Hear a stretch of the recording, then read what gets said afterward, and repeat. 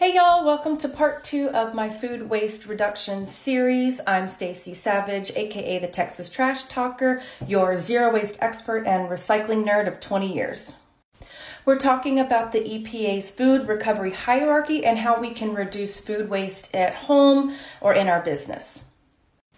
We just covered source reduction and reuse for food waste. Now we're going to cover how to feed hungry people.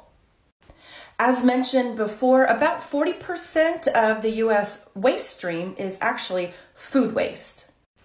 Knowing about 1 in 6 Americans don't know where their next meal is coming from, that much food waste is absolutely criminal. For businesses, I'm here to bust the myth that you'll get legally sued if you donate food to needy populations and they get sick. That is not your liability. The Bill Emerson Good Samaritan Food Donation Act of 1996 allows businesses to donate food in good faith. That means that food donations are either non-perishable, or if they are already cooked, then they need to be kept to proper time and temperature standards through the health department.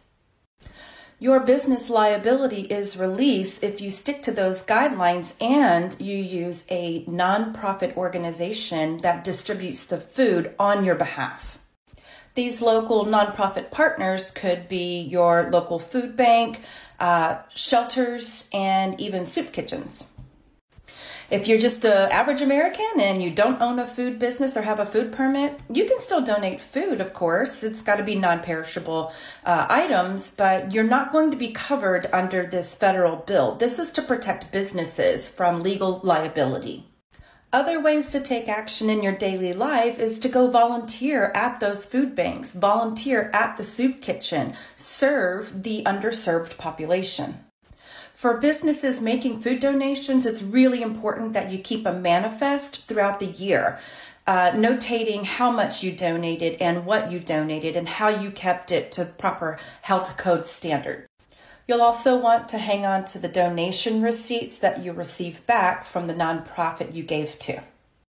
Why is that? Because you get a 15% deduction off your taxes for the fair market value of what you donated. Up to $60 per donation.